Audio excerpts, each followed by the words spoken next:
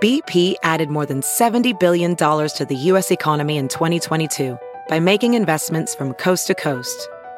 Investments like building charging hubs for fleets of electric buses in California and starting up new infrastructure in the Gulf of Mexico. It's and, not or. See what doing both means for energy nationwide at bp.com/investing in America. Hey, it's Kaylee Cuoco for Priceline. Ready to go to your happy place for a happy price? Well, why didn't you say so? Just download the Priceline app right now and save up to 60% on hotels. So whether it's Cousin Kevin's Kazoo Concert in Kansas City, go Kevin, or Becky's Bachelorette Bash in Bermuda, you never have to miss a trip ever again. So download the Priceline app today. Your savings are waiting.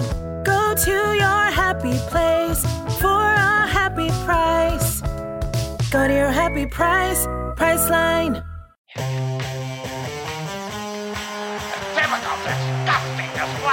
Oh, tonight we got 'em. Goldie, the Sulk, and JC. The typical, disgusting display. And it starts right now.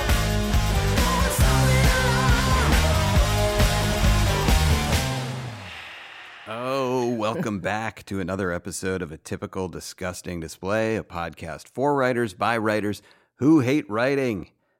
We're excited to talk to Caspian Kang today. Yes. That's going to be awesome. Also, I just want to mention that next week we have Howard Stern, Mitch McConnell, and Jeff Goldblum. How, you may ask? In one person, Matt Friend, who is a hilarious comedian, and his impressions are insane. I kind of believed we were getting Howard Stern for a second. I know, sorry about that. Sorry, friends. No. But it's Matt Friend. We're excited, and I think you're going to find Matt Friend. Matt Friend, yeah, his Howard Stern is going to. He's great. He's great. I've heard him do stuff. We could cut up his audio bits as Howard Stern and just pretend like we had Howard Stern on here for future assets. Yeah. Goldie, I had texted you last night about this briefly, but we have some guests here, and it's actually Scott Holroyd and his family. You know, he's a huge friend. We love him. He made us that great ebook of all of our top 5 lists. Very nice. Yeah. So we went out to dinner last night at a place called the Chart Room, and terrible food, great atmosphere. Like, it's right on the water. And so then the bill comes, and we're doing that little dance that happens where we both have our credit card. And everyone knows you're paying. So we're arguing back and forth. First joke of the day. Right. I'm sure that's the subtext. And I'll just let the cat out of the bag. when we got, it's like, but he's going to pay, right? And you can prey upon my need to buy people to make that happen. But so anyway, the bill comes. We both have our credit cards out, and there's the little argument back and forth. And them saying, no, you're hosting us so generous. No, you're our guests. So we decide to rock, paper, scissors for the bill. So we rock, paper, scissors, and like most guys who do it, we both do rock, so it's a draw. So I didn't know that. We go again. Yeah, remember that. Next time you go into rock, paper, scissors, they always go paper because you're going to win 90% of the time. So we did it again, and I lost. I think I did scissors, and he stayed. You with idiot! Rock. I know. In retrospect, I was an idiot. So I lose, and then he's like, he goes like, oh, "Okay, man, you're stuck with the bill." And so then I pay the bill, and as I'm paying, I'm thinking to myself, "Wait a minute, we both wanted to pay this bill." And then I lost at rock, paper, scissors. Shouldn't he be paying that bill? That's what I was thinking. And then, so I called him on it, just jokingly. We were laughing about it. And we realized in a very Curb Your Enthusiasm way, this is a genius way to get out of any bill is you can rock, paper, scissors for it. And whatever the result is, you can just bluff your way into the other person paying. That's true. That is great. It is. Yeah, it's like that's going to be a great thing from now on. Just rock, paper, scissoring, and then just instantly saying like, okay, I'll get next one, I had a similar idea this week. Not similar, but you'll see. Yeah. So I was on the strike line with Brian Kiley. He's a very funny comedian and writer. We'll have him on at some point, but he's hilarious. We started talking, and we've talked on this podcast about how, of course, like we have trouble getting our kids to do anything. Of course, we never hit them, and we wouldn't. But like, without the threat of that, fear does the work of reason. So without the fear, like, how do you get them to do it? So we were talking, and he said that when he was a parent, of course, he never hit his kids either. But he was at the playground one day, and a parent just furiously beat their kid in front of him and his kids. And so then his kids were like, oh my God, that can happen. And then he didn't even have to beat his kids. Right. So then I had this idea. There are a lot of out of work actors right now. Yes. I see where this is going. So what if we offered a service where you would sign up and an actor and a stunt kid would come to the playground where you were with your kids, and then the actor would just beat the shit out of the stunt kid in front of your kids. Padded Oh, suit. he's a stunt kid. He knows how not to get hurt. There's no padded suit. Knows how to this fall. is an out-of-work stunt kid. This is a kid who has been groomed. Are there stunt kids? They have to be. So they've been groomed to absorb the impact. So then this actor beats up a stunt kid in front of your kid. It employs these people who are SAG. We pay SAG rates. Yep. And then you never have to hit your kids, and then your kids know what a good person you are. I love this. We've come up with two great schemes here in this podcast already. A very useful public service. Goldie, this reminds me of, remind the folks what I always thought was so hilarious, this service you proposed when you're traveling with your family at the airport. Oh, okay. So basically, someone and they actually work for the airlines. The airline charges a premium for this service. Is that they tell you can't sit with your family, and they make it look like a big accident. And they're like, "I'm sorry, sir, we just can't. We have to move you because of the cargo." And so that your spouse ends up with your kids on this like transcontinental flight, and you're in a totally different seat by yourself, and it's like, I'm so sorry, honey. There's nothing to be done, and you've paid $800 for this. And I loved you used to add at the time when you talked about this that you would also, part of it could be like a hilarious fake fight that you have with the attendant at the desk who's giving you this news. Yeah, you said, listen, I want to talk to your boss. They bring out a second person, and you say, so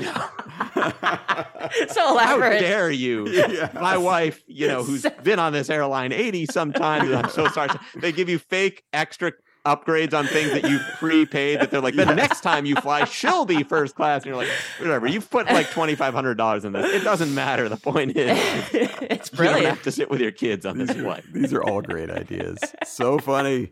All right, let's get to something slightly less funny. Let's get into Johnny jokes. From Hollywood, here's Johnny. Woo! Yes, here we go. Well, maybe you heard about this. After a protracted legal dispute, Hunter Biden has reached a plea deal with the DOJ. Never missing a political opportunity, Mitch McConnell was quoted as saying, well done. There's a great rumor that he shat his pants and then became fight or flight and had no idea what to do. Oh, wow. Love that rumor. That's a good one. Here's a second joke. A city in Japan has apologized after saying pregnant women should shop, cook, and give their husbands massages. In the statement issued by the city's mayor, he apologized for not including laundry. Oh. Forgot laundry. That's a good Johnny joke. Thank you, sir. These are for Johnny Carson in the 70s and 80s. Right. Yes, not now. Not now. No, don't judge him now. But speaking of now, here's a Gutfeld. All right. Oh, boy, here's a Gutfeld. Well, Kanye West had his Twitter account suspended a mere 2 hours after his previous suspension had ended. Yeah. Apparently, he tweeted that Barbie was just pretty good. Oh. That's solid. Solid That's Gutfeld. solid. It didn't have to be a Gutfeld. Oh, it didn't? I think that works. I think that's a Johnny. All right. I take it back. Oh, yeah. Sorry, Johnny. I took the words out of your mouth. And now I get to end on this dud. Here we go. Doctors at Mass General Hospital in Boston have released a new study that shows a connection between cardiac episodes and flatulence. You can read all about it in their article entitled Hots and Fots. Johnny 2, take That it was a away. good batch this week. Yeah. Thank you, Pat, sir. I want to pat you on the front. You've always had my front, and I appreciate I do. that. I do. Okay. Well, this week, Phoenix, Arizona broke every record for heat in its entire history, and Republicans there are demanding a temperature recount. It's fine. Nice. Well, President Biden is on vacation at the beach. Yeah, he says it's relaxing to take a week and just fall on sand. You've cultivated something with this. I love it. I love it. Tabloids say Prince Harry and Meghan Markle may soon be headed for divorce. The couple has recently been going to bed without the traditional British goodnight handshake. Oh, they're in trouble. Okay. This week they're not great. I acknowledge this. Disagree. Well, this is some sad news. The world's oldest man died at 127. He gone! Yeah, too bad. He just matched on Hinge with Dianne Feinstein. And finally, here we go. An Air Force pilot at a congressional hearing confirmed the government has recovered non-human bodies from a UFO crash. Yeah. Apparently the aliens swerved to avoid Anne Heche. Yes. Oh, it's a great closer. Great. So I am incredibly excited for today's guest because we've had so many TV writers on, and we all know that these are not real writers. These are fake writers. They sit in a room with other people and they like waste a bunch of time, and then they come up with something that they think is good enough to get by. They hand it in and then they make it. But this individual is an author, Yes. a journalist, a New Yorker writer, an NPR correspondent, a Twitter gadfly, and I would describe him as our generation's public intellectual. That growing up, there were these people like Gore Vidal, Truman Capote, Gloria Steinem, who were authors and in the public consciousness. So please welcome J. Caspian Kang. Yay. Welcome. Thank you so much for agreeing Again, thank to you. be here.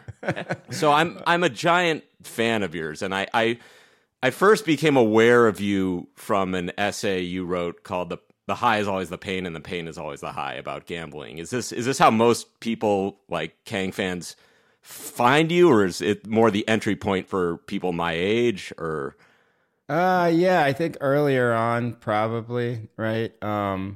And for many years, I think, that was, if people, it's very rare, but if somebody reaches out or through email or even occasionally will say hello in the streets or something, I don't know, that happens very infrequently, but it's usually to talk about that essay. So was it your first real breakout success? And for those who haven't read it, you should. And for those who, just in brief, it's sort of about an epic gambling jag and the ups and downs of that and the psychology behind that. And I was wondering, as you were writing this, as this was happening to you, were you cultivating in some part of your brain like, finally something worth writing about is happening to me, and I can be Kerouac, I can be Allen Ginsberg, or were you just sort of in the thrall of a gambling addiction? I mean, the gambling addiction part has been pretty constant since I was, I don't know, in middle school or something like that. But I think it's an interesting question. I haven't really thought about it very much. But when you asked, I sort of instantly thought, oh, of course, that's kind of what was happening. Because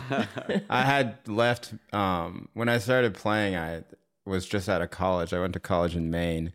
And I grew up in North Carolina, and I moved to New York City to become a writer at the age of like 22 or whatever. And I was excited. And I had this whole vision for myself, and then I realized that I was like mostly sitting in class and going to the same bar with, kind of fiction nerdy people who I love, but it was definitely not the kind of, sow your oats and go to parties and live in a garret somewhere type of like Celine type of existence that I was hoping for, and so. Yeah, maybe that's why I was seeking out all these poker rooms, right? Like, where Right.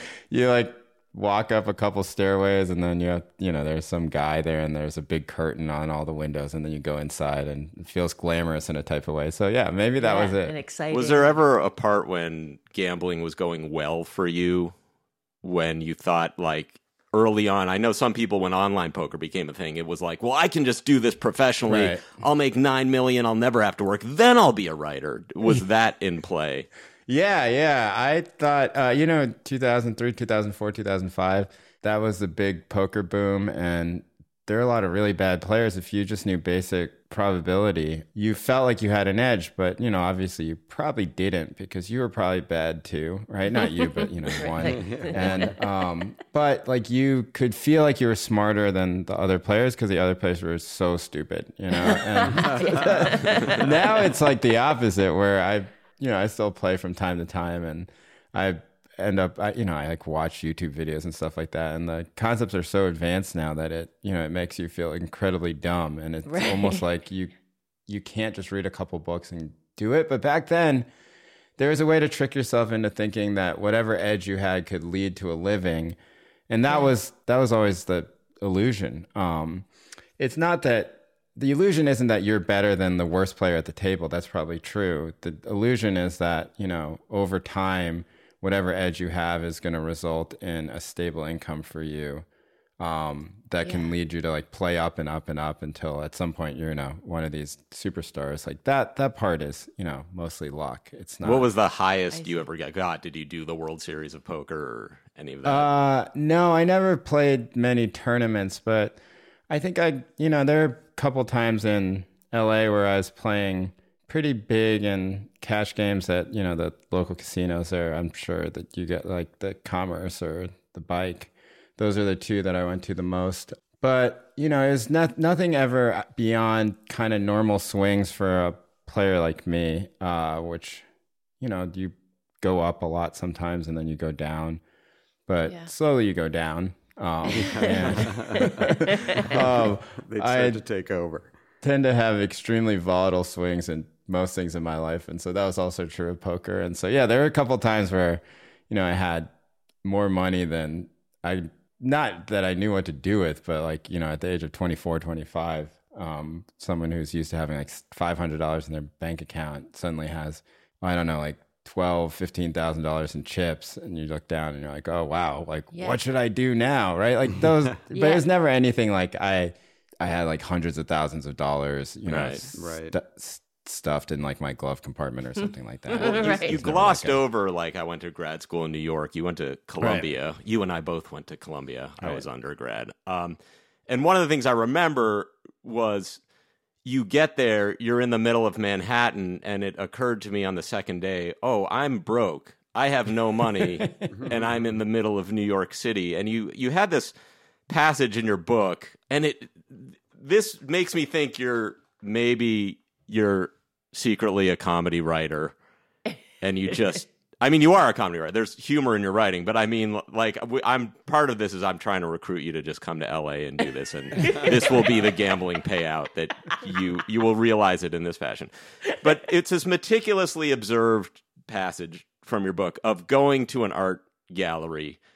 You're in these clothes, these dress clothes. Right. You say you feel like a fraud, and that maybe there's some irony in that you're dressing up as your oppressors, right? Which that was hilarious to me. And then you drop the detail that this art gallery is in part owned by your friend who you think in retrospect you were in love with, totally related to that. And then partially by Michael Portnoy, who is like a ridiculous person who wrote Soy Bomb on his chest and interrupted the Grammys. Right, Bob Dylan.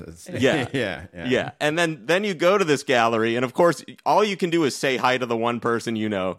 You say you ordered a vodka soda because that was what the person in front of you ordered. And you had no ideas. And then you went to a bar and you freaked out. So you really didn't have this sense of belonging, it seems to me. And maybe that this is something that you've been chasing. Like, as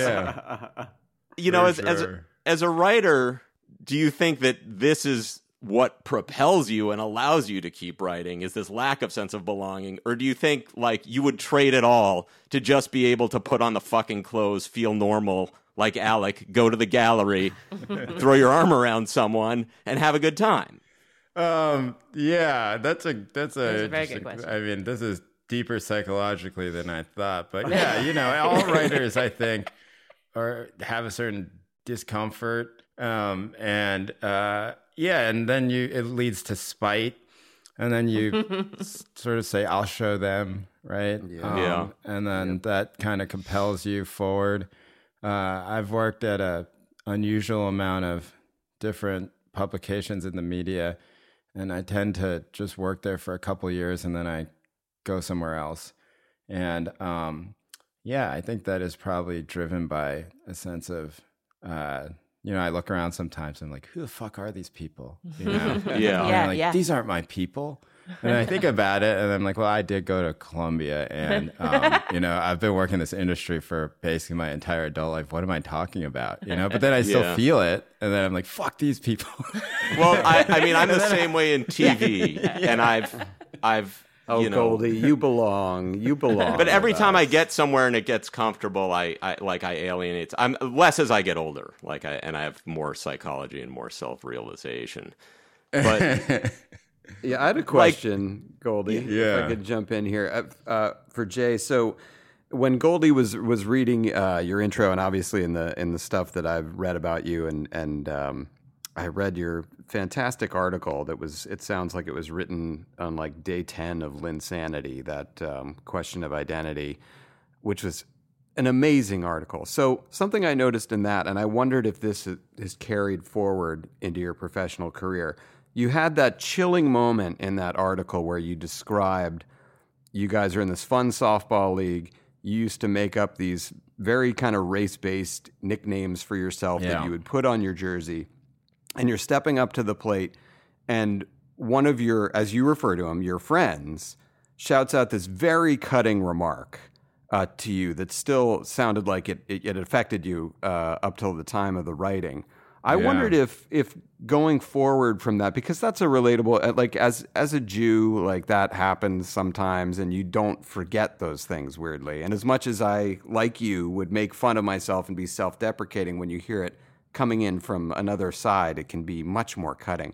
I wondered if going forward, you've worked, Grantland and New York Times and like all these places. Do you still feel like when you walk into those jobs that people are looking at you in that way and sort of saying like, okay, now we've got our Asian writer here?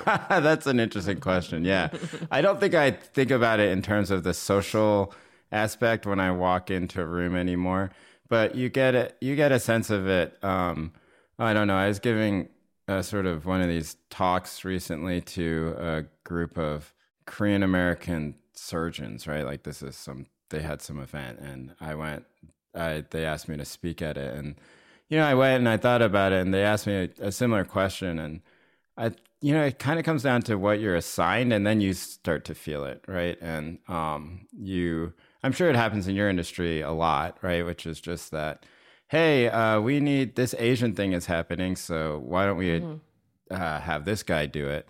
Yep. And a lot of times, like, the match is really bad, especially for, Asian Americans, I think, because, like, the term doesn't really mean anything, right? So they could say, hey, something's happening in Hong Kong. I got assigned this early in my career where an editor was like, do you want to go to Hong Kong and write about, cowboy capitalism? I was like, I don't know what any of those words mean. Like, I didn't even know Hong Kong was an island. I thought it was like in the middle of China or something like that.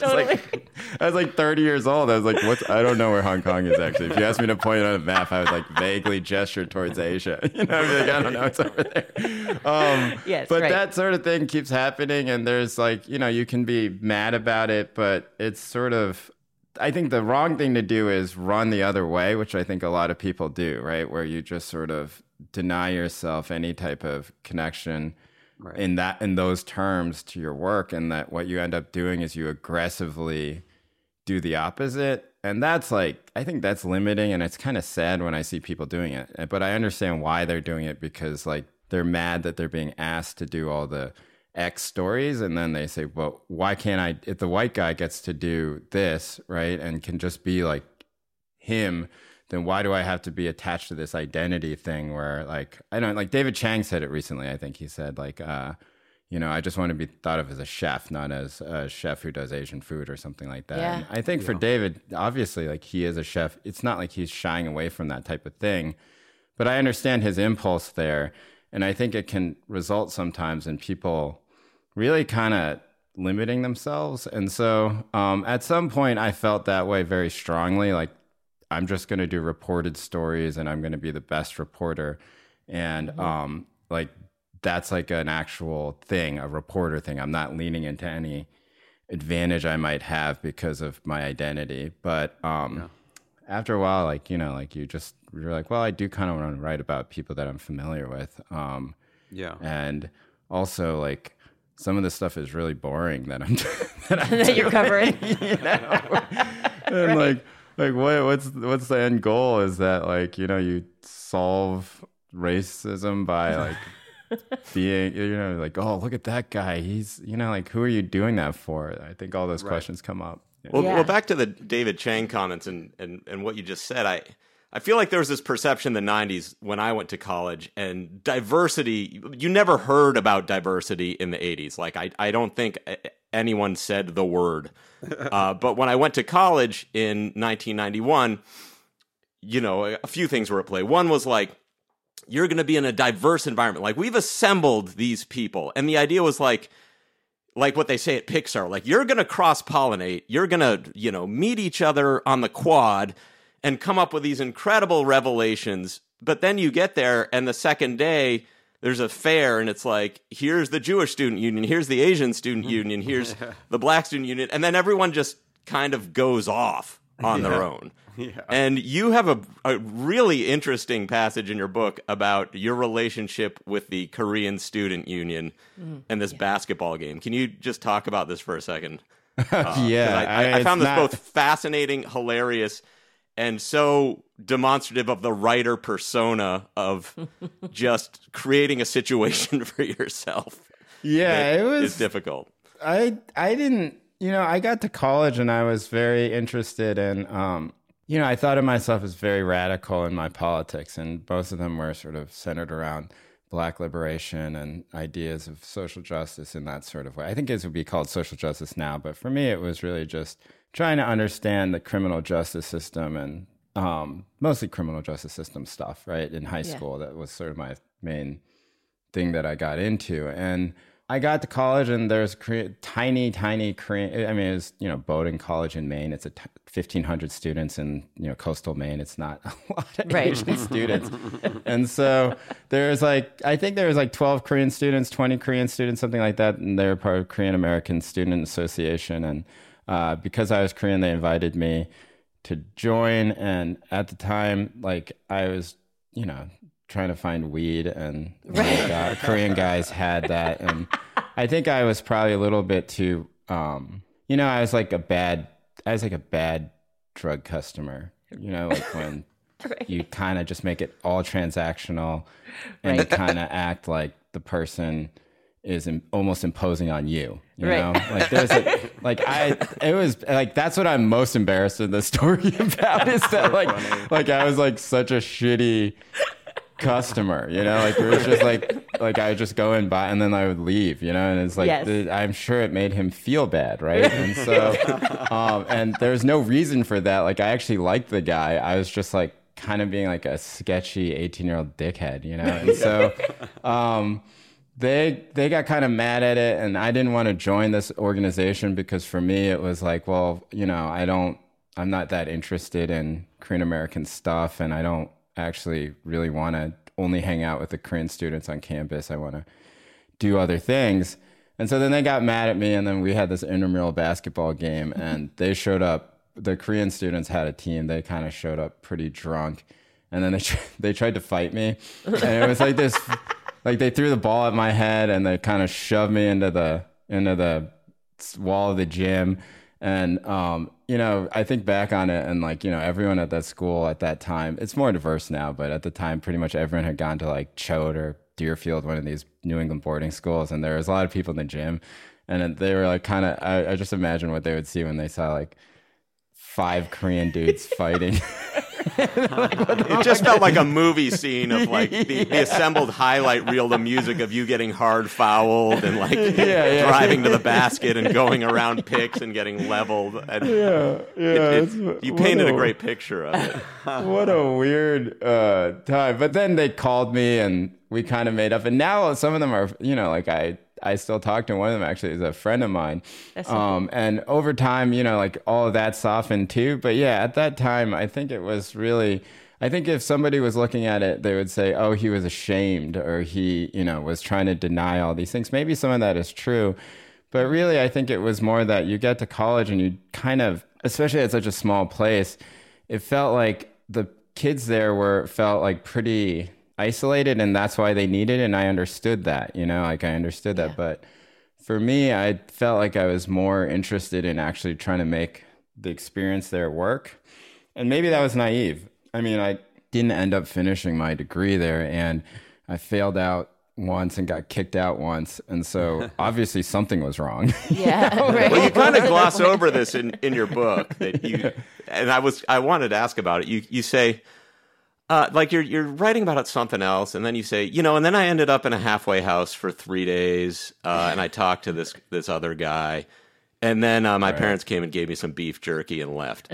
But like, what happened? Did you in high school just sort of, like you said, you went to your parents and said, I think I'm going crazy, and your dad just said, you're not. Yeah, you can't see a psychologist, deal with it. Like, looking back on that, I mean, it worked. You're a successful person, but do you think he did the right thing, or? Man, this is crazy. These are not great. I don't have a therapist, but maybe I'll just think about it that way.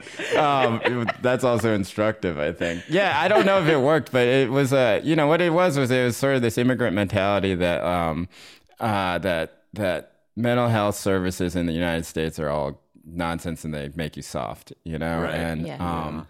And I don't think that's relegated just to immigrants, but I think it's pretty prevalent in a lot of immigrant households, and that one shouldn't complain about things. They should just learn how to deal with stuff.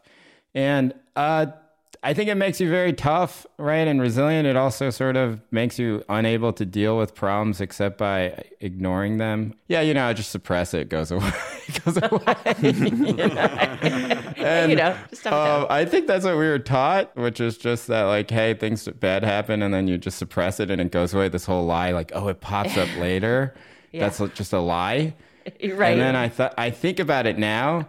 And 90% of the time, I quietly think that's correct. Actually, everyone else is lying about the fact that it pops back up. They're just saying that because they want to sort of soak in a type of misery. Yeah. But then 10% of the time, I think, oh, no, I should probably deal with some of this stuff, But it has been a pretty constant coping mechanism for me, which is that I just kind of forget about things and then I just move on. Your answers are so fantastic, like, to these questions. And what I'm struck by with some of the questions we've asked you and your instant reaction to the questions is like you have this kind of almost like you're laughing at the question and not knowing the answer right away. And I think that's really interesting that you have this outlook of, like, because I think a lot of people like to portray themselves when they're asked a question. They're like, I better have this answer and I better kind of know myself 100% to like give you what you want to hear.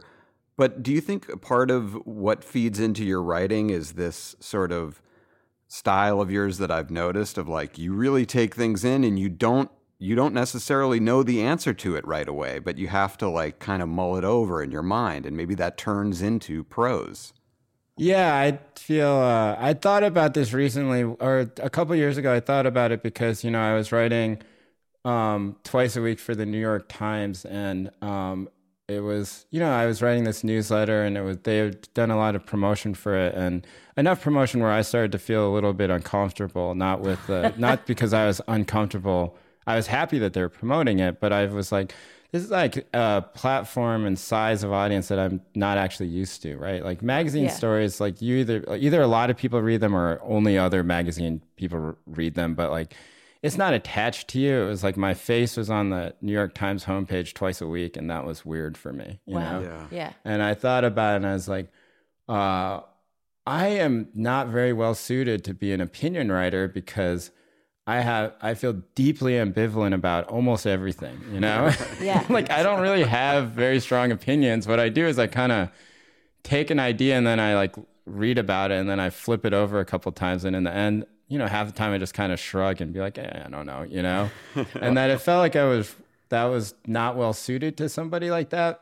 And that my main qualification for this job was that I could write really fast, you know? And that was like and I was like, it is very strange that like basically in America that we've commentary and the people who are sort of writing for these big outlets, the main thing that they do is they write really fast, right? Otherwise, you can't write twice a week. It's impossible. You have to write really fast. Yeah. And that that we sort of seated, right? There's no expertise there. It's not even like who is the best thinker. It's like almost a combination of who can write fast and engagingly and sort of get to about 70% of an expert opinion on something, and then kind of provocatively ask that question. That seemed like the job to me. Yeah. And so I actually thought in the end, and the reason why I like continue to write quite frequently was because I think I came to this conclusion that actually it was okay to be really ambivalent about most things, because I think the readers are probably pretty ambivalent about a lot of stuff too.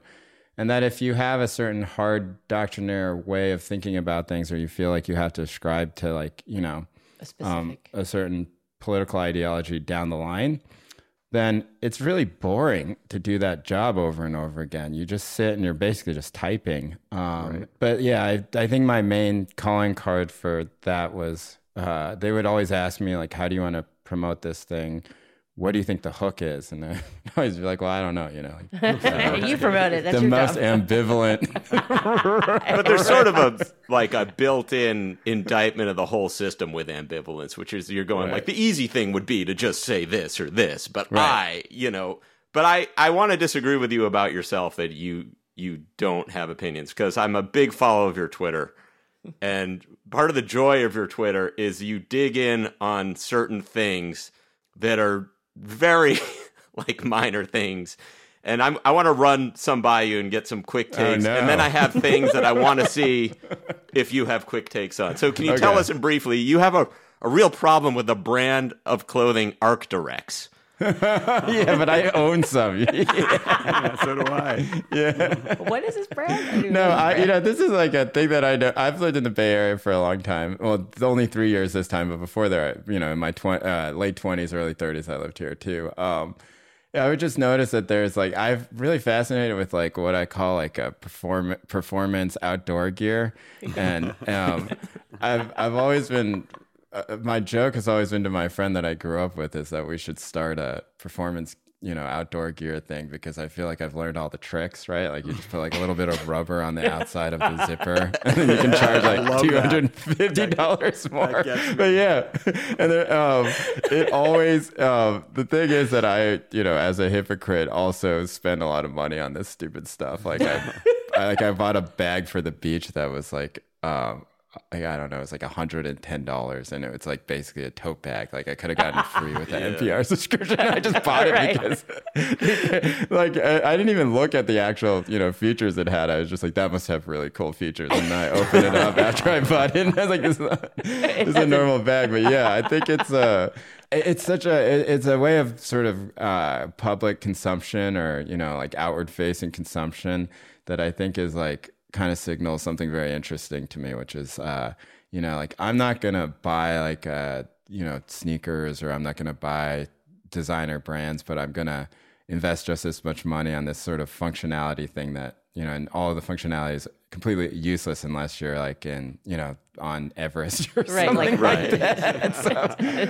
I don't know. It's really worked on me though. So yeah, my trolling of it is out of a type of self-awareness. There's this Vanity Fair article that just came out a few months ago, David Zaslav, the Max guy.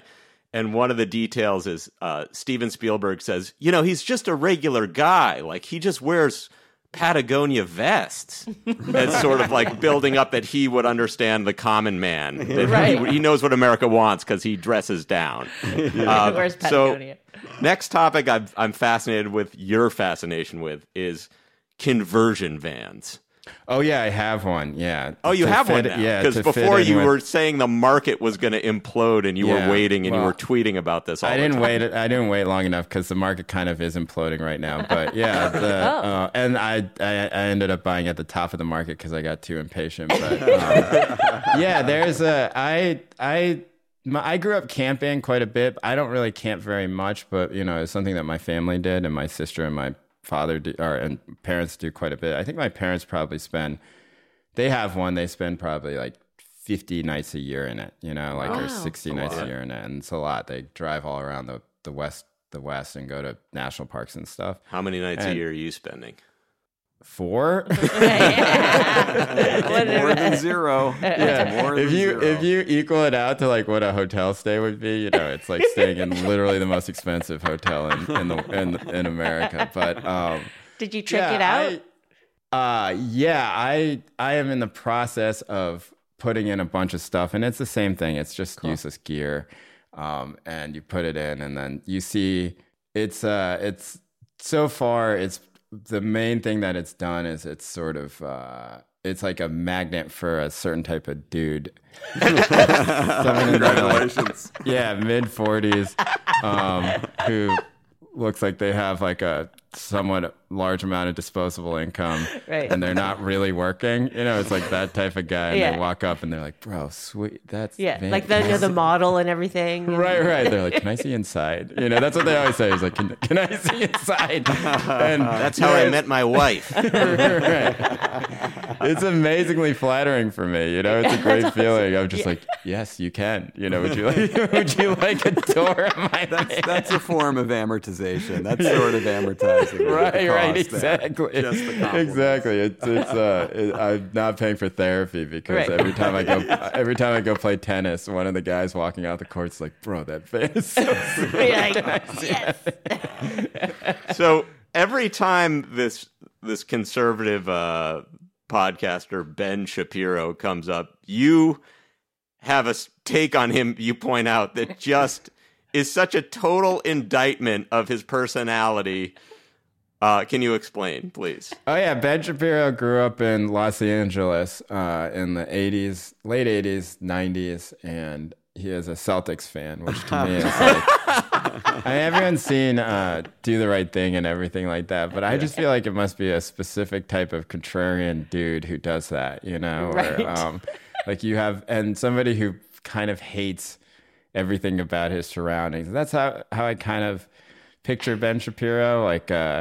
I think there was a period of time where Ben Shapiro would actually sort of make me mad, right? And he would say something that I thought was actually like bad or harmful. And now it's just kind of like this, you know, him like he watches videos of a trans person. He's like, well, that's weird, you know? And then you're just like, well, that's like, you've kind of lost it, you know? Like you're not saying anything. Like in a way, you've delightfully pointed out that he's on autopilot when you said the thing about the heat you posted the other day, that you were just like, he's going to have to hard pivot to liberal. Yeah. That's my thinking for him, which is that like, he's not, you know, like the right now is so strange in that it's really for young people, right? I mean, the online right. Like it's for people like this guy, Nate Hochman, who's like 24, who was DeSantis's speechwriter who made that like Nazi video about Ron DeSantis, right? And like this is like a young person who is very deeply immersed in meme culture and also is just trying to offend everybody in a way that Ben Shapiro never would have when Ben Shapiro was like 25 or 20. Like he would have never done that, right? Like he wouldn't have posted a Nazi video.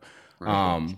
He would have just like been like, oh, I'm owning you with logic, right? And like it's weird because now like that type of, oh, I'm owning you with logic, you know, facts don't care about your feelings thing is so center. Like it's so centrist and it feels so old fashioned in a way that I don't know what Ben's gonna do, right? Like, I think he has to just become a liberal. I think he just has to like come out and write his essay in the Atlantic and being like, I was a conservative, like the opposite of what you. But come out. yeah. Here's why I'm voting for Joe Biden, right? And then have his little moment, and then just transition over. Like Jennifer Rubin, who's a columnist at the Wall Street Journal, did a similar thing. Now she's like one of the most strident voices, in sort of boomer liberal media. And so I don't know. I foresee a similar thing for Ben, although maybe he'll just retire. And I think he has a lot of money. Do you get interesting interaction on your Twitter? Because I know that, like, as someone on Twitter, I find that you can tell 100,000 people to click a link and like 4 of them will. Right. So, but do you get angry interaction with your stuff on Twitter, or do you get people who are like rah rah, and do you care? Do you even read it anymore? Like the interactions? Oh yeah, I read them. It's, I don't want to lie here. I definitely read them, and sometimes they get me mad.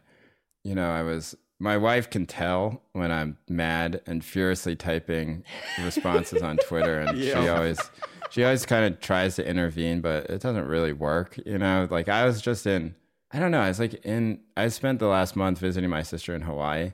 And so I was getting ready to go to the beach, and I'd gotten this Twitter fight. And, and then when I like kind of snapped back to my senses, like it had been like 30 minutes and they were all just waiting for me. And I was just like, and I was like, what is wrong with rage. Yeah, what is wrong with me? I'm like about to go to the beach in Hawaii on this vacation, and just sitting here arguing about housing policy with someone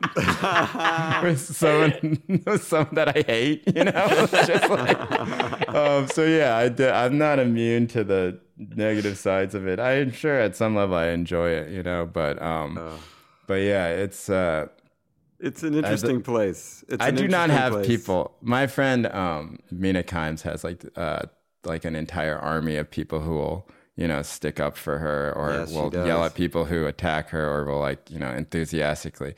I don't have anything approaching that. I think I have 3 dudes. So it's like I'll join if you want. I don't know what to do on there anymore, so I might as well. Hey, back off, Jay. Back off, Jay. Yeah, that would be great. If Jay's army. I remember when this was maybe 4 or 5 years ago, and like you, I was traveling with my wife. We were on vacation in like Wales, and it's New Year's Eve, and I got in a Twitter fight with somebody. And it just started as you described it, just like, you're waiting for what they say so you can come back over the top. And then somehow, as we were shouting at each other, it came out that this guy's grandfather had done the artwork for Jethro Tull's Aqualung album. And so that came out, and it was like we were kind of still yelling at each other, but I had to pause and sort of respect that, and then it was all mended. It's like all a paper tiger. We know this, but still somehow it makes us so upset.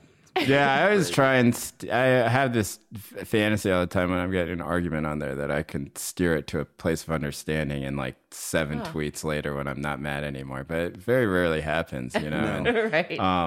And I probably should just not get in the arguments. But I don't know. I guess it's fun. I feel like some of the doomerism around Twitter is kind of silly. It's I think it's probably a very bad thing it's been bad for my life, and it's also, I think social media in general is very bad for people. But, I don't think it's still just kind of bad in the same way, right? It's just more the guy who owns the company is just more annoying. But I don't know. Elon is not why I wasted my family's time in Hawaii. Getting an argument. It's not his fault. That's my fault. Yeah. Well, I've never really heard you like a movie or anything, but one movie that you talk about sort of endlessly over the years is the movie You Can Count on Me. Oh, wow. So can you explain why this movie, in your opinion, is the greatest movie out there and seemingly the most meaningful to you? Oh, man. I don't know. It's sort of a bit, but I do really love that movie. I mean, I think that there's... it was because before I just thought that, I would just say, oh, I like Kung Fu Hustle, and because I really like Stephen Chow's movies. That's, I think, my favorite movie. And then I really like Do the Right Thing. And then I was like, for diversity's sake, I should pick the whitest movie. It is pretty You got it. You nailed it. I love that movie. I really do love that movie. I think it's great. And I think that, there's something about it where I feel like because Kenneth Lonergan was writing it, he's a playwright, and you can kind of tell in these movies that he's a playwright has a very interesting effect, I think. Maybe not so much in Manchester by the Sea, but certainly in the other two films, right? That there is a part of it where every scene feels like a play set, and that the drama is sort of put out in a way that's not exactly cinematic, but I think is much more theater based. And I thought for that film it works really beautifully, and I think Laura Linney is great in it, and I think that there's a type of like he really nails what the sense of duty that siblings have to one another after a tragedy is, and how they express it. It just felt very real to me. And yeah, I love that. I do love that movie, but yeah, it's kind of a bit at the same time. Because I don't really. I think if you're like you can only watch one movie for the rest of your life, it would not, not be that one. No, probably not. Yeah, anyone who said that, I would just be like, wow. I would rather do that than watch Manchester by the Sea over and over. Well, yeah. Manchester by the Sea being nut punch. Being from there, you just go. Manchester that's where like people who are executives at Fleet Bank live, and then they take the train into Boston. Like, there's no agony in Manchester by the Sea. My first girlfriend was from Manchester by the Sea, and they had an awesome debate team in Massachusetts. He would know. He's a national champion. Well, this is I believe, Jay, are you just someone who's interested in debate, or I would assume from your knowledge and fascination with it, you did high school debate, right? Oh, yeah. Oh, that was wow. like the thing I did through. So we got a sidebar here. I'm going to get back to the Twitter stuff because this is ongoing on this podcast. I was a very highly ranked national debater. I won the St. Mark's Invitational. Oh, wow. And what? Thank you. And oh, wow. Thank you. In You won policy St. Mark's? debate, I won it in 1990. My partner and I. Where'd you go to Lexington high High. school? Oh, you went to Lexington. Okay. Yeah. Yeah. If you've ever heard Goldblatt Santucci, that was our team. By the way, this is wait, bolstering your now, street cred. You shut up, Al. You shut up. Bolstering your street cred. Someone finally understands what the fuck I'm talking about. I know. I'm You saying shut the it's fuck great. up. This is big for you. What year What year is this? Like 1990 or something? Yes. Here So here, John Goldblatt, that's my name. This is the 1990 Heart of Texas. JC has just put it up. Goldblatt Santucci, the last people standing at the end. And I want to point out, and then I want to get into your experience with this because it's such a fascinating thing. And Ninth speaks. That's pretty good. Yeah, listen. I was first affirmative. Okay, this is now we're just going to get wonky. Oh my God! That's So it's almost harder to get impossible speaker get. points Yeah. as first. Now I want to point out another thing I did, and this was in, I believe, the semifinals. And I want to just get your unvarnished reaction. When I say the words "no prep 1AR" in the semifinals. Oh yeah, that's the Does most that send chills down your spine? Yeah, it's the most baller thing you can do in policy debate. Yeah, I was a 2A, but the most intimidating thing you can do in high school and college policy debate is after the 1 and R, you stand up and you say no prep 1A. So for people who have no idea what we're just ready talking to about, go. basically You're ready to rock. in a debate, there's a point where there's 12 minutes of negative speaking, and then the affirmative team has 4 minutes to rebut it. So basically what happens is you are allotted a certain amount of prep time. In those days, it was 8 minutes. And you generally take the lion's share before that first affirmative rebuttal. But there was a man named John Schaefer who went to Edgemont High School, and the rumors of a no prep 1AR began to spread. And I dedicated my life to figuring out how is this possible. And I realized that the way to do it was you don't write down anything they're saying. You simply write their response. So I want to paint a scene for you. It's the semifinals.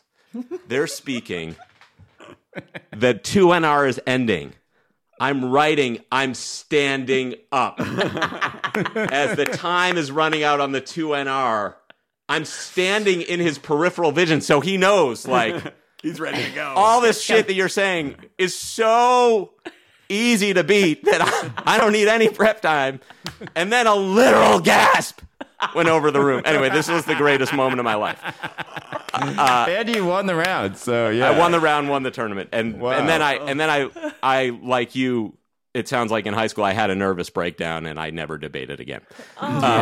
We can get to that. But so, what's your experience with debate? Like, I went to like unlike Lexington, which is one of the most storied programs in the country, right? Like, thanks to this guy. Our high school did not. We had a good high school team in North Carolina, but it was very in-state. We didn't have a coach, and that was sort of the pride of the program, that it was student-run for many, many years. Oh, cool. And so I got to my sophomore year, and I had that year, I think, my partner and I won the state championship, and I was like, all right, we didn't I don't think we lost a round that year in state. Wow. And so I was like, well, I have to do something next, and maybe I'll just debate at the places like St. Mark's. And so then I went to Dartmouth for debate camp. And, these are summer debate for our listeners, right. That people who are really into this go away for 3 weeks in the summer. They live at colleges with other debate kids and research one topic all summer. It's really, I met your coach, Les Phillips, there. My roommate actually went to Lexington. His name's Ranjan Roy. He actually he writes a really fun finance newsletter. He wasn't my roommate, but he was my friend at camp. And you meet You're all younger these than I am, but right. So this was 1996 or something, and like the most famous debater was that guy Steve Lahotsky, right? He was a couple of years after you at Lexington, I think, right? I never knew. Okay. I mean, I graduated. I had a nervous breakdown. Graduated, never judged a round. Never looked back. Well, never that's talked probably to my coach. Extremely healthy, honestly. So then after that, I was like ready to go, and I don't know. It's interesting because I think like at the time I wasn't doing very well in school. But I was so dedicated to this one thing because I kind of felt like, I felt it's similar to how I felt about my journalism career, which was that like I went to this camp and all these kids went to these schools that had these long traditions, and some of the schools like St. Mark's or like I don't know, like even like a school like Isidore Newman or something like that. Basically, whatever city you're in, this is like the fanciest high school in that city, right? St. Mark's is where George Bush went, right? Like it's like it's like if you're in That's Texas, where they shot the Wes Anderson, Bill Murray. Yeah. Rushmore. Rushmore, right. And so I was like, I'll show all these private school kids, and then I basically spent my entire junior year abusing my partner, being like, why don't you care as much as me? Which in retrospect was horrible for him because he was just like, bro, we win every round in state. Why is that? Like, I just want to chill and smoke weed at the tournament and have fun, And I was like, and I would just be like, no, we are, we're going to fly to Texas or whatever, right? Or like, we're going to Atlanta, we're going to go to Emory or whatever.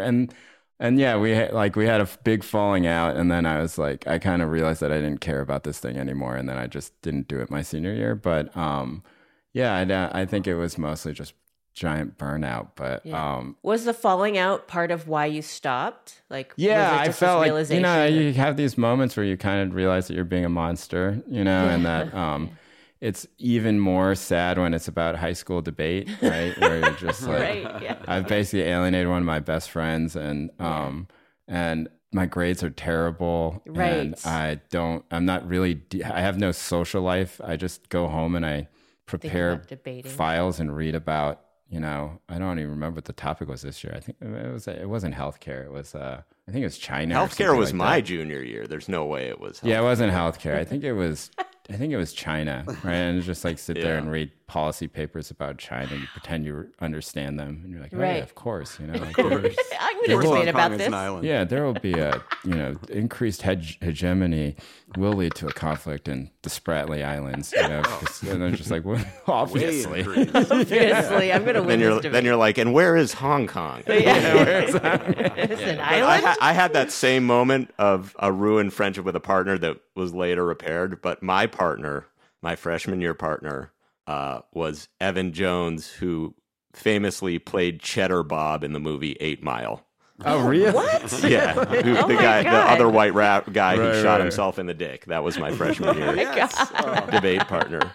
But so I want to move on now to The Loneliest Americans and what is, I would call it like a sociological autobiography. And because just hearing about your debate experience and sort of reading like your recent work on affirmative action and this decision that came down is part of this like personally informed, like, do you feel like you kind of got the short end of the stick going to this public school where had you had the resources behind you in debate, and debate makes you think this way because you look around and you go, I would feel like the school I went to was a public school.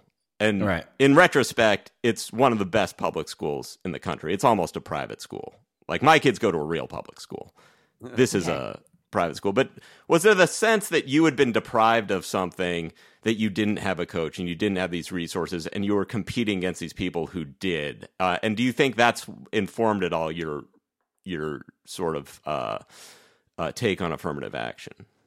That's an interesting. I don't think so, but I went to Chapel Hill High School, which is similar. It's not quite Lexington High School, but it's in the state of North Carolina, it's probably the best public high school because it's all university kids, and that doesn't mean that like it was such a huge high school. I think it was about 4,000 kids when I went there. That obviously you have a lot of different types of families there, and Chapel Hill in 1996 was not as incredibly wealthy as it is now, so it's a little bit different. But yeah, I did feel. I think I've always sort of felt identified with being on the short end of the stick, even when it's not appropriate for me to feel that way. But I don't think it really informed my thoughts on affirmative action. I think affirmative action was a topic where I went in because I was the Asian guy at the New York Times Magazine, and they wanted me to write about this case, and I was very resistant of it at first. Even in the first article I wrote about it, I basically have this passage where I'm just like annoyed that they asked me to do this, because I'm talking to this kid who went to Bronx Science, this Chinese American kid, and I'm like sitting there, and he's like kind of annoying to me because he's trying so hard to get into college, and then I sort of think about it. Well, I'm actually just kind of annoyed that I got to sign this article, So, right.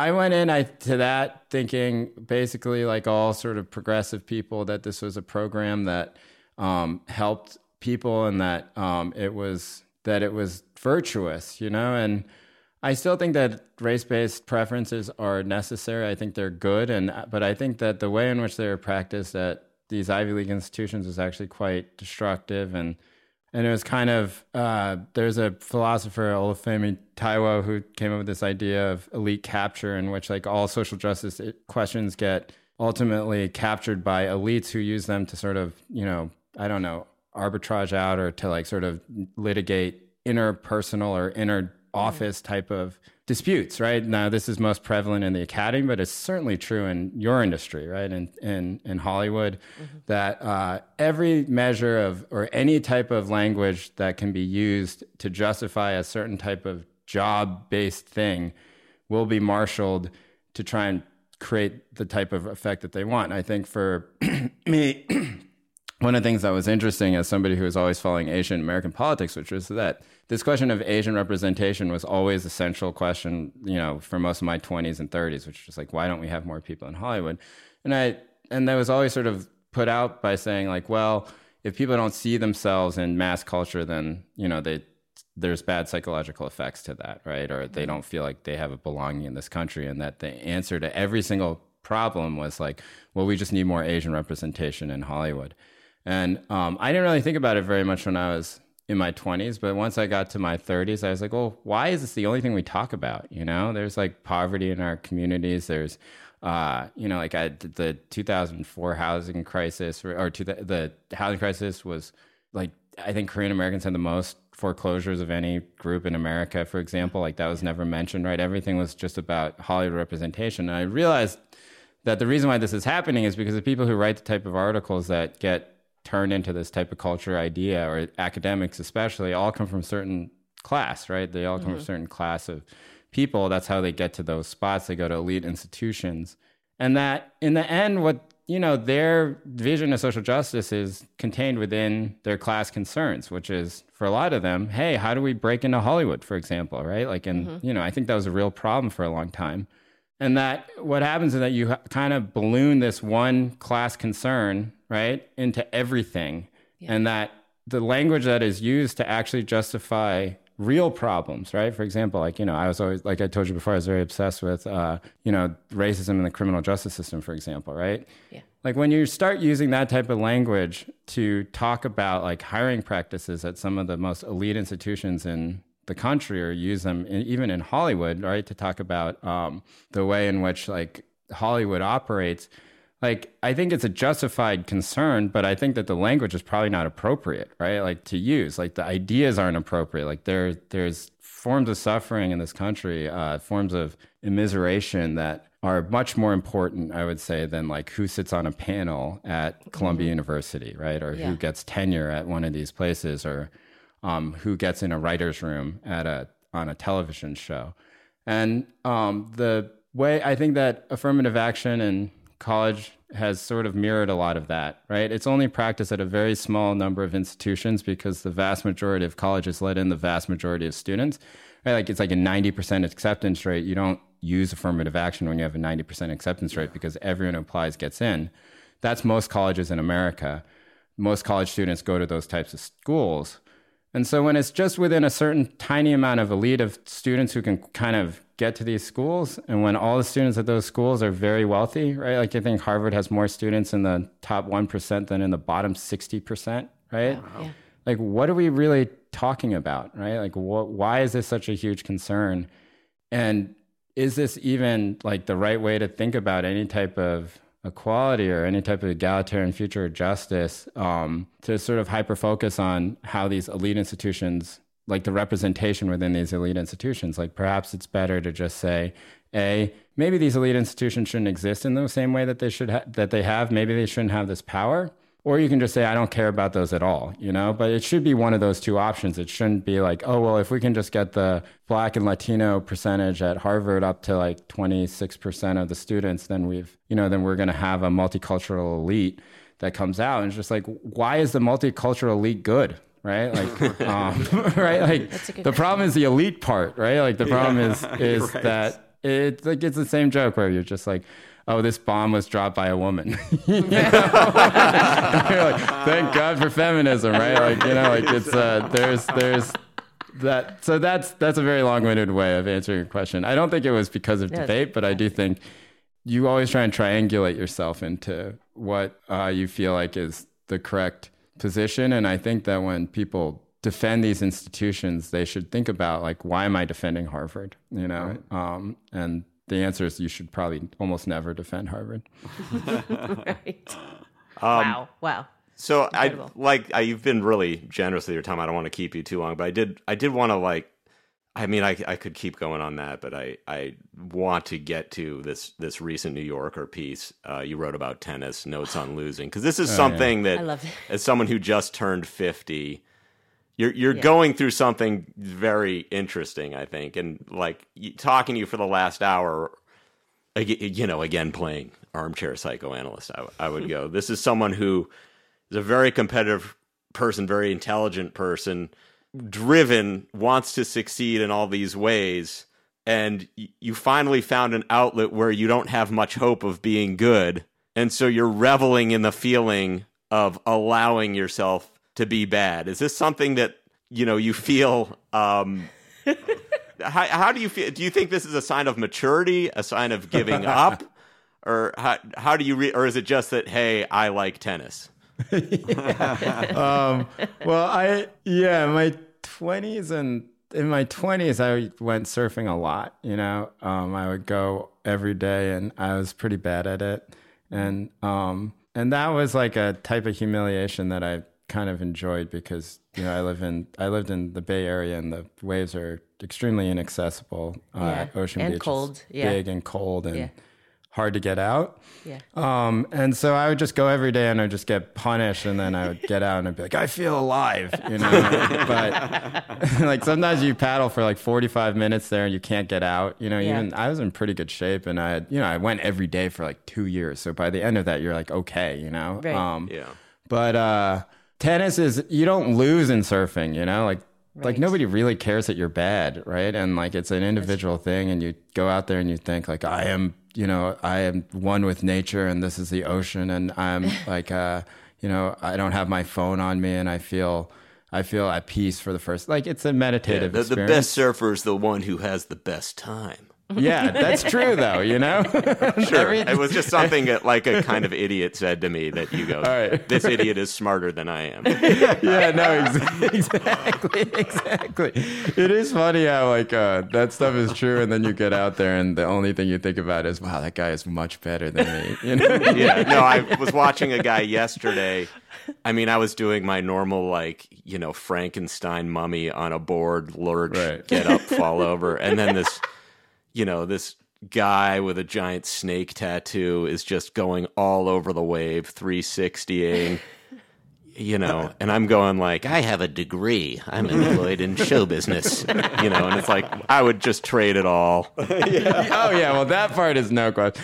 Yeah. I mean, like I said, I was just in Hawaii, and I was, you see like 12-year-olds flying around, and it's just like, God damn it, Well, walk us through, because the New Yorker's like fascinating to people, I think, and you work at this place. It's a legendary magazine. As a writer, how does it work? Like, how do you go from I have an idea for a story to that story is in the New Yorker? Well, I worked there in 2014 as an editor, right? And I remember I was very excited, obviously, to work there, and I went there, and it was interesting because it's a lot of the lore of the place in some ways still exists, in some ways is lore, and so they would talk about how Mr. Sean, right, like William Sean, who was the sort of legendary editor of the New Yorker for many years, would have each story out on a table, and there would be all these pencils, and people would walk by and kind of give their suggestions, these types of things, right? And you have these legendary copy chiefs, right? Some of whom are quite famous now, who knew every single style thing and, were sort of geniuses in their own right. And that's all there. It's all very exciting. But at the same time, it's a lot of people in an office who are sort of trying to get work done, right, at some level as well. And so I think the story pitching process is very similar in that, like, the more you realize that it's a bunch of people who have certain incentives that, and your job as a writer is not to help that person meet their incentives, but the best path forward is that if you can kind of help that person make their job easy, then that's, I think, the best, that's the best advice I have, which is like, you think about your editor, and if you're an editor and you have all this responsibility and you are afraid that you're going to get embarrassed in front of your boss, right? Which is fear that every employee has. What are you going to respond the most to? Well, you're going to respond the most to something where A, you don't have to do all that much work. B, where you don't have to worry too much about problems, right? Like I'm not talking about political problems. I'm talking about like reporting problems or something like that, right? Like, and C, you are probably going to respond to something that makes you look good, right? And so I don't think that people should form their writing careers around such sort of cynical ideas or kind of gamified ways of thinking about writing. I really don't think that. But I do think that if you want to have a career writing for places like the New Yorker, you kind of have to think that way sometimes, right? And so like at the beginning, you talked about television writing being like, oh, you just kind of hope it passes, right? You hope to sort of produce the EPs or something like that, or the network doesn't give you notes that make you want to tear your hair out. I just want to course correct a little bit. That no matter what you do, there's going to be the same amount of notes. Right. So in a sense, you talk about gamifying, you're incentivized to hold back your good stuff for the second round, because then you can show, oh, that thing that you said didn't work, we've got this great fix. You then present it as new. But please continue. That is different, actually, in terms, like I think there are times when you just fly something through, and it doesn't really have that much different. And those are good times, and you kind of want to present that to your editor. And so it's very basic things, I think, in terms of how stories get approved or how writers kind of come on board at places like this. I'm not as good at it as I used to be, but when I felt very like my career was in a lot of jeopardy and that I might not make it anymore, right? Like that one bad story could sort of kick me out of the industry. I mean, like it's like really unacceptable, for example, to like turn in drafts with like a typo in them, right? Like you shouldn't like one typo and they just go, like so for years, or to blow deadlines. So I don't know, like I don't think I blew a deadline for 8 years or something like that, right? And so if you turn things in on time and you show that you've like really cared to present a good draft of the thing you're writing, then the editors notice that and they respond as they should, right? And so it's kind of basic just professionalism stuff at some level. And I think that the thing that people get locked into is this idea that because it's a storied institution like the New Yorker or like the Times or something like that, that what actually makes a difference is a sort of spark of genius, right? Or something that nobody's ever thought of. And that's just not true, right? Like it's basically like the editor's job is to try and get however many pieces you're going to write, either on the page or in the magazine. And they're not like, the thing that they don't want is like a writer who's convinced they're a genius or they have a genius idea who has no idea how to execute them. It will fight them on every single edit and will turn in like an idea that is actually not all that ingenious, you know? Right. So kind of trying your best to be like, I'm a professional and this is my idea. Here's the reporting for it. I've already done this percentage of the reporting for it. Here's how we get from point A to B, and here's how I'm basically thinking about it. That's like the best way to go about it, which is just like, I'm presenting this to you. This is an opportunity for you.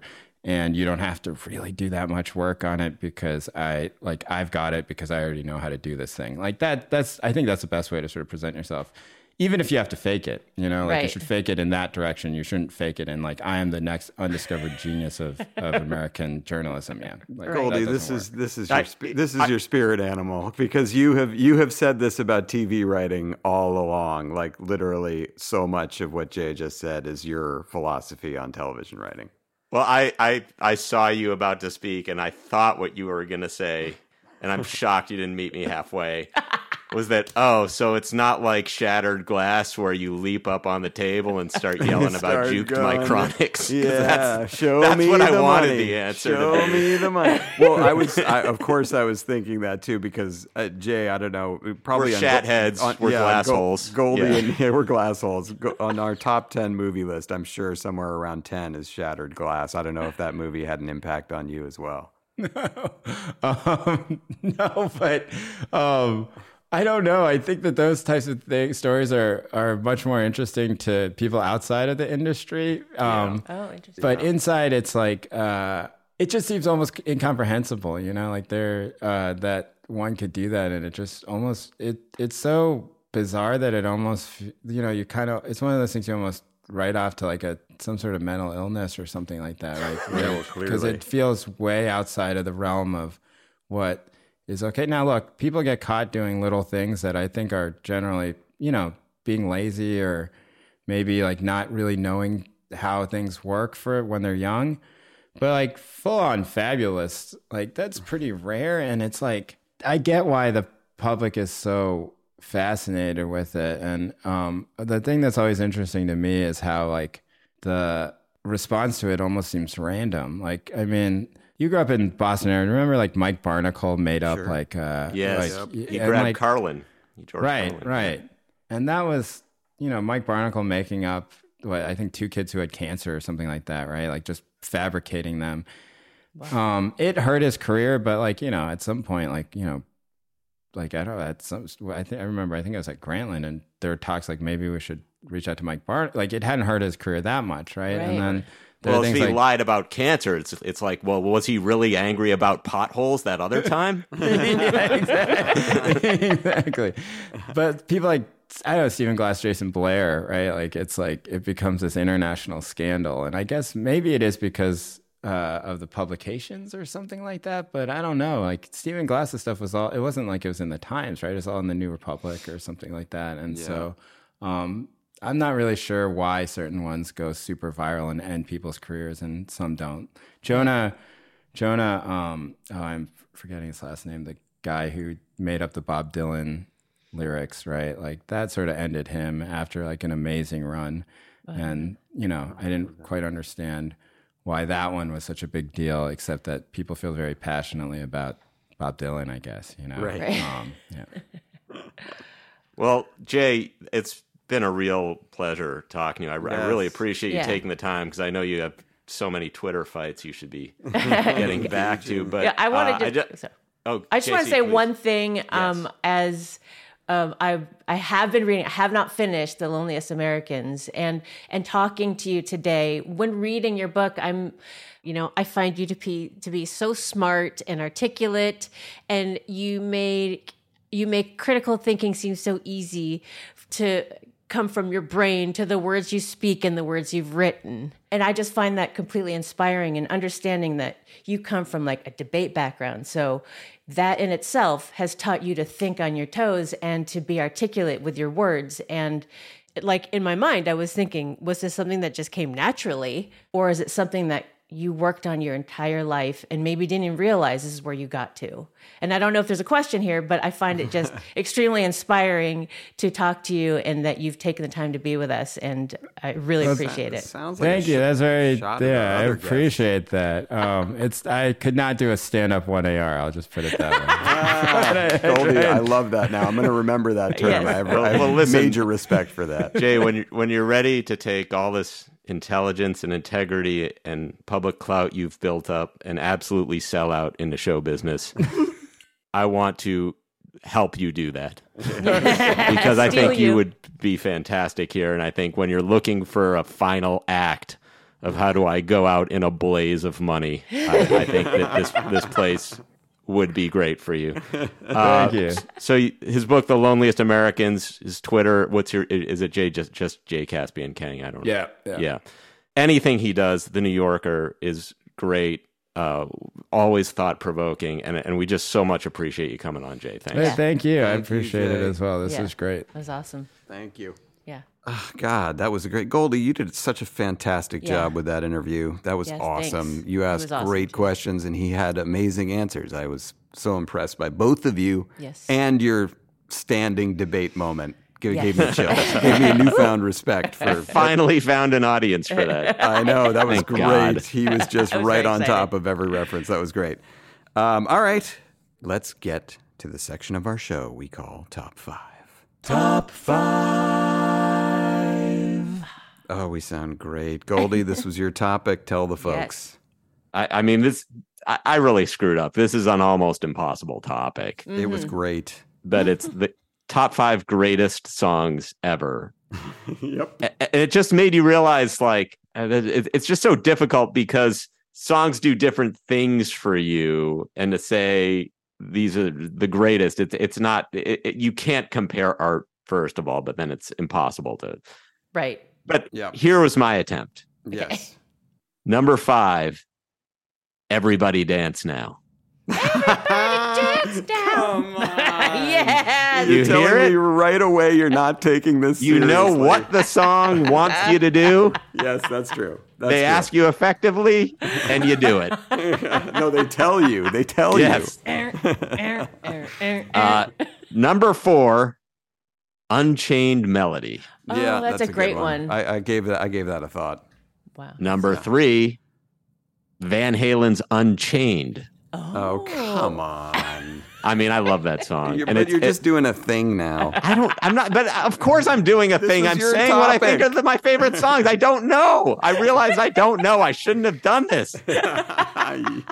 You did Number this. 2, my wedding dance song, God Only Knows. Yes. That's a good one. Yes. And number 1, I mean, it's down to a lot, but I had to say Kokomo. No, We called this. We called it. We were talking off camera. We're like, I hope Goldie. I said, I hope Goldie doesn't do Kokomo. I was like, I God think it will. Damn it. I'm sorry. I apologize for the topic. I realize I love the topic. Here, it's impossible. Okay, so it's my I want to turn. hear you do a real job then. This is so my turn, and I realized, as I mentioned to JC before we started recording, I think I had a distinct leg up on you two on this, not for the reasons you might think, but because I was able to get stoned and drunk and listen to a bunch of music, and it really drove it home, like the ones that I had a big emotional reaction to. Okay, so here we go. Number 5 is a song called Stardust, sung by Nat King Cole, which I think is honestly one of the best 5 songs of all time. I played it on the porch again to some other slightly drunk people, and they had never heard it, and they were blown away. So give that one a listen. Okay. Number 4 is The Tracks of My Tears by Smokey Robinson. That's a good one. Well, he's now called Vapey Robinson. That's great. Last joke of the day. Number 3 is a song called A Whiter Shade of Pale. I love that song. Love that song. Yeah. Love that song. And it has the side benefit of being John Lennon's favorite song. Apparently, when he got the record, he had a record player in his limo, which I can't imagine how that worked, but he played it like 100 times in a row. It's just Yoko having to sit on the armrest. Yeah, exactly. Move. Shove off, Yoko.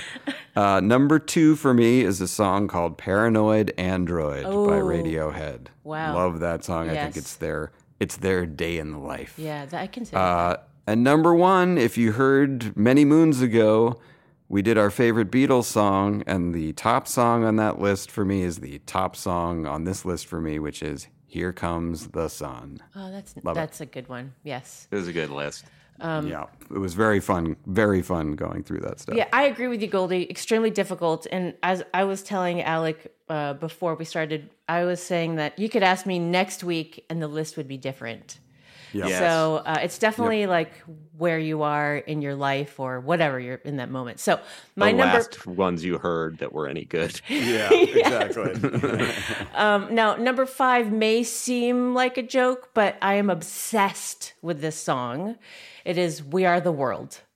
It's great. I love that song too. I love this song. Yeah. Very powerful choir. Yeah, yes. Yeah. Number 4 is Hallelujah by Leonard Cohen. Yeah. Okay, I love it. It was one of my best friends sang it at our wedding at Stu and I when we got married. Okay. Yeah. Number 3 seems like it's very dark, but it is a hauntingly beautiful and for me very relatable song called "Hurt" by 9 Inch Nails.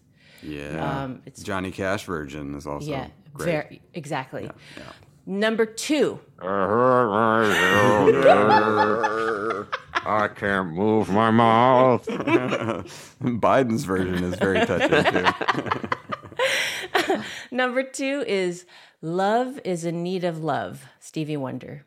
That is. I don't know that. I don't know it off the top of my head. It's played a lot. I considered Superstition because I think that's a great song. It's a good song, yes. And we have crossover, Goldie. My number 1 is God Only Knows. Oh, look at that. Yes. I thank God you didn't say Kokomo. Jesus Christ, I was ready to just unplug everything, throw down the headset. Well, that's a great list. And so, JC, you're up next week. What do we got? Okay, it's also, again, music related. It is top 5 walkout songs to walk out to. It could be, I saw this... a boxer, what is his name? Terrence Bud Crawford. He walked out with Eminem. Goldie loves this. Yeah. And also when we had Justin Halpern, he had his walkout songs. Yes, and I've been meaning to have this topic. So what you would play, whatever, if you're a boxer, a baseball player, whatever sport you wanted that Goldie's to be. Been thinking about this his whole life. Yeah. I mean, I might have to say this is the specific situation I would do it in. Because to me, there's a huge difference running out as a baseball closer. Yes. Than coming in as a boxer. I love it. Yeah. Yep. Yeah. Love it. If you're good with that, I'm good with that. That's a great topic. Okay. And a reminder again that next week we're going to be talking to the very talented comedian and impressionist Matt Friend. We're psyched for that. But now let's end the show as we do every week on a high note.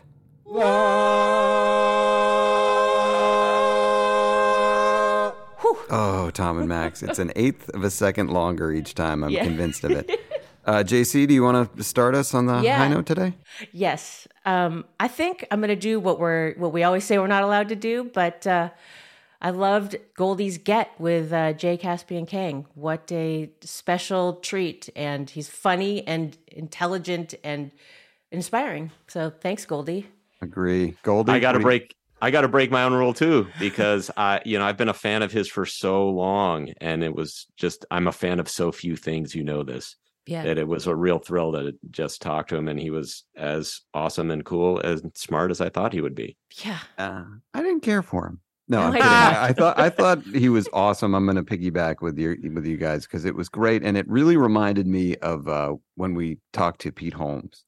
Yeah, and just like the Pete, such thoughtful answers. It was great. It was awesome having him. He was awesome. You two are always awesome. I want to thank everyone out there for listening, and we will talk to you again next week.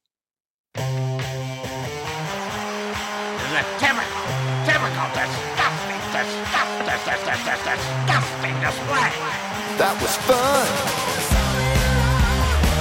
Next week?